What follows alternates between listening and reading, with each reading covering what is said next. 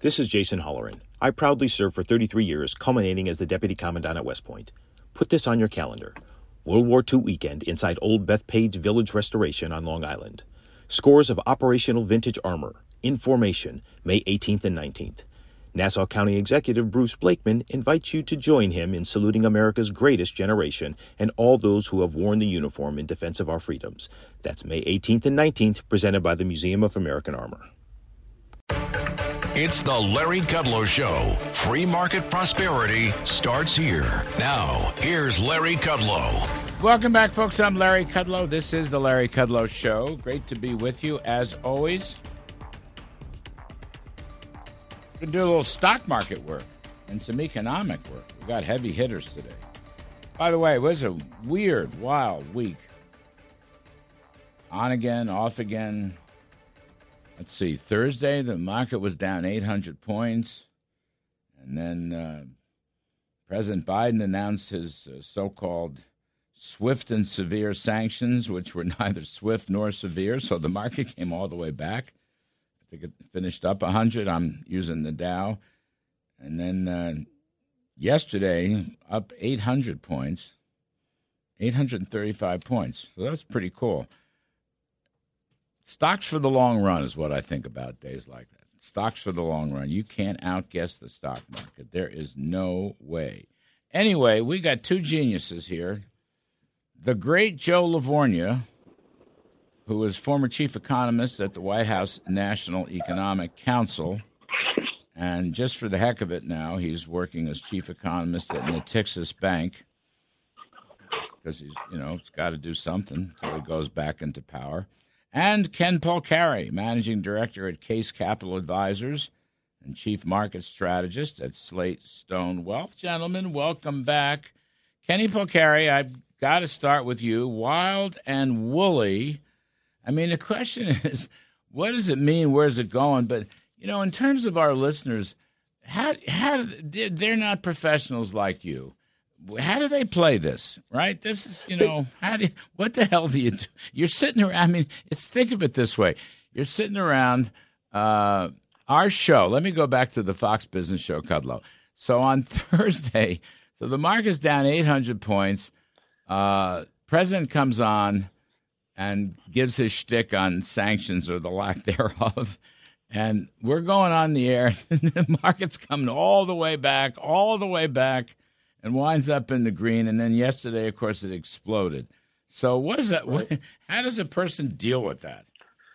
So listen, Larry, thanks for having me on the show again. But the average person needs to really eliminate the noise, right? And I understand how frightful it can get. Those couple of days that we saw the market just completely fall out of bed when Putin made the first move. But in the long term, what we found out is that geopolitical issues like this create all kinds of short-term chaos and noise and distress and all that. But then the markets settle in, and then you saw, first of all, we were way oversold, so we were due for that snapback rally anyway. But then what happens is the markets will adjust to what the geopolitical situation is. And so the worst thing you can do is make an emotional decision to sell stock exactly when you think the world is falling apart, because you're usually wrong. It's always at the bottom when you do that. Mm-hmm. And then we saw that. Now, look, that doesn't mean there's not going to be volatility ahead. I'm sure there is going to be, because this situation is still unfolding as we speak. So I would expect, and I would suggest to people, that you just got to be prepared, right? If you want to stay in the market, and you should, then you just need to be prepared. But you said it right at the top of the line. The stocks for the long term is where you should be focusing. Big names, like I'm in, this year I'm really, really talking up the consumer staples, the financials, the energy, the big name Americana, dividend payers, mega cap names are places where you're going to find certainly safety and growth as well. Yeah, no, I think that's really good advice. I really think that's good advice. The best way to prepare for these things is, have a bottle of Excedrin near you. Right. I mean, what else are you going to do? I mean, it's just, right. But you're right, you can't panic about these things. And I do think stocks for the long run. Joe LaVorgna, on the interest rate side, there wasn't near as much movement. I mean, I'm looking, Joe, the 10-year finishes at 196, so, you're still hovering around 2%.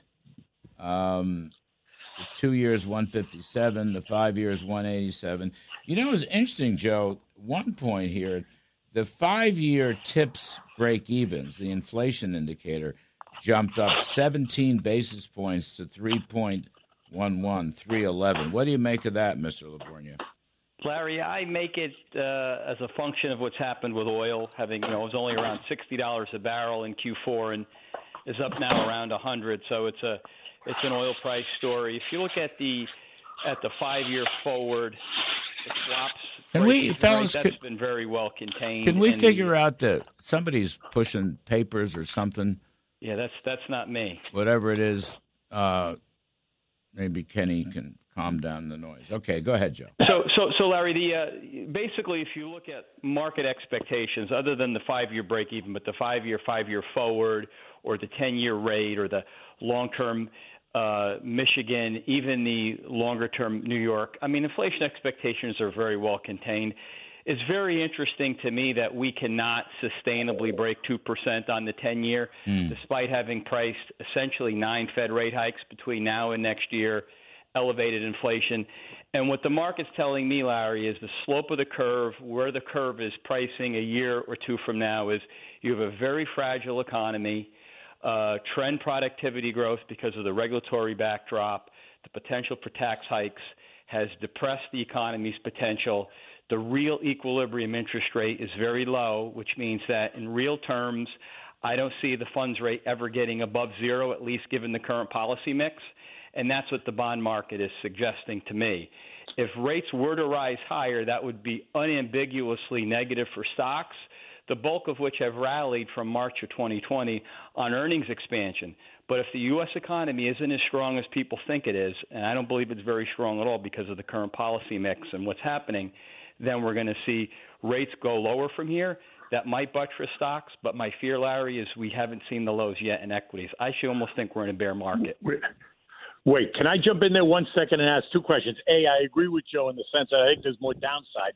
But, Joe, are you suggesting that after all this that the Fed is not going to hike 3, 4, 5, 6 times? Is that what you're suggesting? Yeah, I'm not suggesting it, Kenny. I'm of the view the Fed will be lucky if they can get off more than 2 or 3 hikes. They waited way too long to raise rates. We've got financial instability, and we're seeing what people aren't talking about and they should be talking about is what's happening in the credit markets. High yield and high grade credit are trading terribly, and that is a very good leading indicator of what's going to happen with equities. So Bullard, Daly, and Loretta Mester, as aggressive as they are talking, you think is just noise? Yes, it's noise. They're reading from the old hymn book. Actually, Mary Daly's been pretty reasonable. I think John Williams at New York has as well. They want to be data dependent, see how the data evolve. Jim Bullard, I think, is angling for a Fed chair at some point by being overly hawkish. Just my opinion. But yes, I think it's noise. I actually wanted him to be Fed chair. I think Bullard would make a great Fed. You know, his former advisor is Waller, who I put on the board. But Joe, you're not worried about inflation. Is that the deal, Joe LaVorgna? No, I'm worried about it, Larry. I'm definitely worried about it. It's certainly a problem. Our friend Kevin Hassett had a great call on inflation when virtually everybody had it wrong. I am worried about inflation. I'm just more worried on growth. Inflation will come down. There'll be time for the Fed to be very aggressive. But I do look at market price signals, and when I see the flattening of the yield curve, I see the dollar remain relatively strong. I look at equities, and I see how cyclicals are trading. I look at retail, autos. Those things are down by significant double-digit amounts. There is inflation. It will get better. I'm more worried about the growth story. And also, I would much rather the Fed got out of the capital allocation business, got rid of the mortgages sooner, let the balance sheet unwind, let the yield curve steepen, and then tighten. Follow the forwards higher that way. Because the market's saying right now, if they do what they're telling us they're going to do on tightening, we're going to have a very weak economy by early next year. You know, Kenny, one market price indicator is commodities, which are booming. I mean, I look at the Bloomberg index, I look at the CRB indexes. Commodities are still booming. Right. And certainly after last week, they're booming even more, right, after what happened. Wheat, corn, you look at them all right across the board. Gold, silver, palladium, they're all up. Oil, certainly all up. And I think that plays right into I'm on the other side of Joe's argument. I actually think we're going to see inflation, and I actually think it's going to get hotter as we move into the summertime. I don't think we're going to see a backing off or a cooling off of inflation at all. At least not until, if we see it at all, I don't think it's coming until the very end of 2022. Well, you look at the numbers. So we got the personal income report, which so real consumer spending had a good jump. 1.5% real PCE. That corroborates with the retail sales number. But the PCE deflator was up 0.6. That thing's PCE deflator, which the Fed watches, is 6.9% annually over the past 3 months. The core is 6.2% annually. Those are pretty big numbers, gentlemen. They're pretty big numbers. And coming down the pipe, the import prices were up 11% in January. The producer prices were up 10% in January. I don't know, Joe. I think Larry, the thing is, the Fed can't really do anything on the demand side. What we should be focused on is the supply side. We're way too overly regulated. A big driver of inflation has been energy. It's obviously gotten worse given the situation in Europe. I know I'm preaching to the choir about opening up Keystone, being energy independent, but also the regulatory state, which you mentioned many, many times, and you and Steve Forbes have been pounding this. These are all real important developments. If you want to get rid of inflation, the best way to do it, the rising tide does lift all boats, is to increase aggregate supply. That means getting more capital into the economy, getting more workers into the economy, and you do that we should be working on adjusting NEPA laws, and we should be getting tax rates lower to incentivize people to come back into the workforce. We're doing all the wrong things. And even by the administration's own estimates, they don't have GDP growing more than 2% at any point over the next 5-10 years. And that, to me, should be the focus. The Fed will do a good job killing demand, but they'll also kill the economy in the process. Well, I love the supply side. I think you're exactly right on we should be deregulating. They're not. And we should be making the Trump tax cuts permanent, and they want to end the Trump tax cuts. So you're right about that. Supply is lagging. I got to take a quick break. I'd like both of you, please stick around. We got much, much more to do because I want to know about the monetary inflation. I've got Ed Hyman and Ed Yardeni and others talking about the rise in M2, which is continuing way, way, way above trend. So that's a question. Anyway, we're talking to Joe LaVorgna, and we're talking to Ken Polcari. I'm Larry Kudlow, and we'll be right back. This is the Larry Kudlow Show. From Wall Street to the White House, this is the Larry Kudlow Show. Welcome back, folks. I'm Larry Kudlow. We're talking stocks in the economy with Joe LaVorgna, chief economist at Natixis Bank, former chief economist at the White House National Economic Council, and Kenny Polcari, managing director at Case Capital Advisors and chief market strategist at Slade Stone. Well, gentlemen, there's sort of a conundrum here in a sense. On the one hand, historically, high oil prices lead to recession. Now, I don't know if oil prices are high enough to get us to a recession. They sure jumped up a lot in the last quarter. But there's that. And then the other point of view, M2 growth continues at a rapid pace. So as a trend line going back 20, 25 years, say you grow M2 at 6% trend growth, which is not inflationary, you're so far above that now. You're like $5 trillion above that. And some people are saying we have a huge monetary inflation. So let's tackle this stuff. Ken Polcari, are oil prices high enough to cause a recession, or does M2 play a role in this, or what? Well, I think they both play a role, but I do think that oil prices are going to really start to impact what happens in the economy, and fully suspect that oil is going to trade up through $125 a barrel. And I think that's going to, anything above 100, I think is really going to start to impact what the economy is. M2 for sure. And we could talk about that all day long about how way above trend it is and the problems that that's causing. But I think it's a combination of both for sure. Yeah, I mean, Joe LaVorgna, you don't put much stock in M2. That's sort of a bad pun. Tell me about M2 and tell me about oil prices. I mean, they're conflicting here. Yeah. Just to expand on Kenny's point, oil very well seems like it might go higher given the potential at least in the short term, some of the capacity constraints. But we would need oil about 200, 220 to be akin to where we were back in 2008 when West Texas got to 145 and certainly helped break the economy. So you're correct, oil does tend to spike before recessions, but also because the Fed's tightening rates in response to those high oil prices, so there's probably some co-integration there. But oil's not yet at the point where you have to really worry about it per se. On the M2 side, I do think there's some use in it. I don't think there's a tremendous amount of use, mainly because money demand isn't stable. The velocity of money's falling. And also, while M2 historically worked, that was pretty much, Larry, prior to the late 80s, early 90s. What constitutes money has totally changed, and people should focus instead on liquidity. So even though I love Ed and Ed, they do great work, you need to look at liquidity. And liquidity certainly is drying up. You see it in how markets are trading with bid-offer spreads in treasuries. You're seeing it in equities. As I mentioned earlier, you're seeing it in credit spreads. So liquidity conditions are getting worse, and that's before the Fed's even tightened.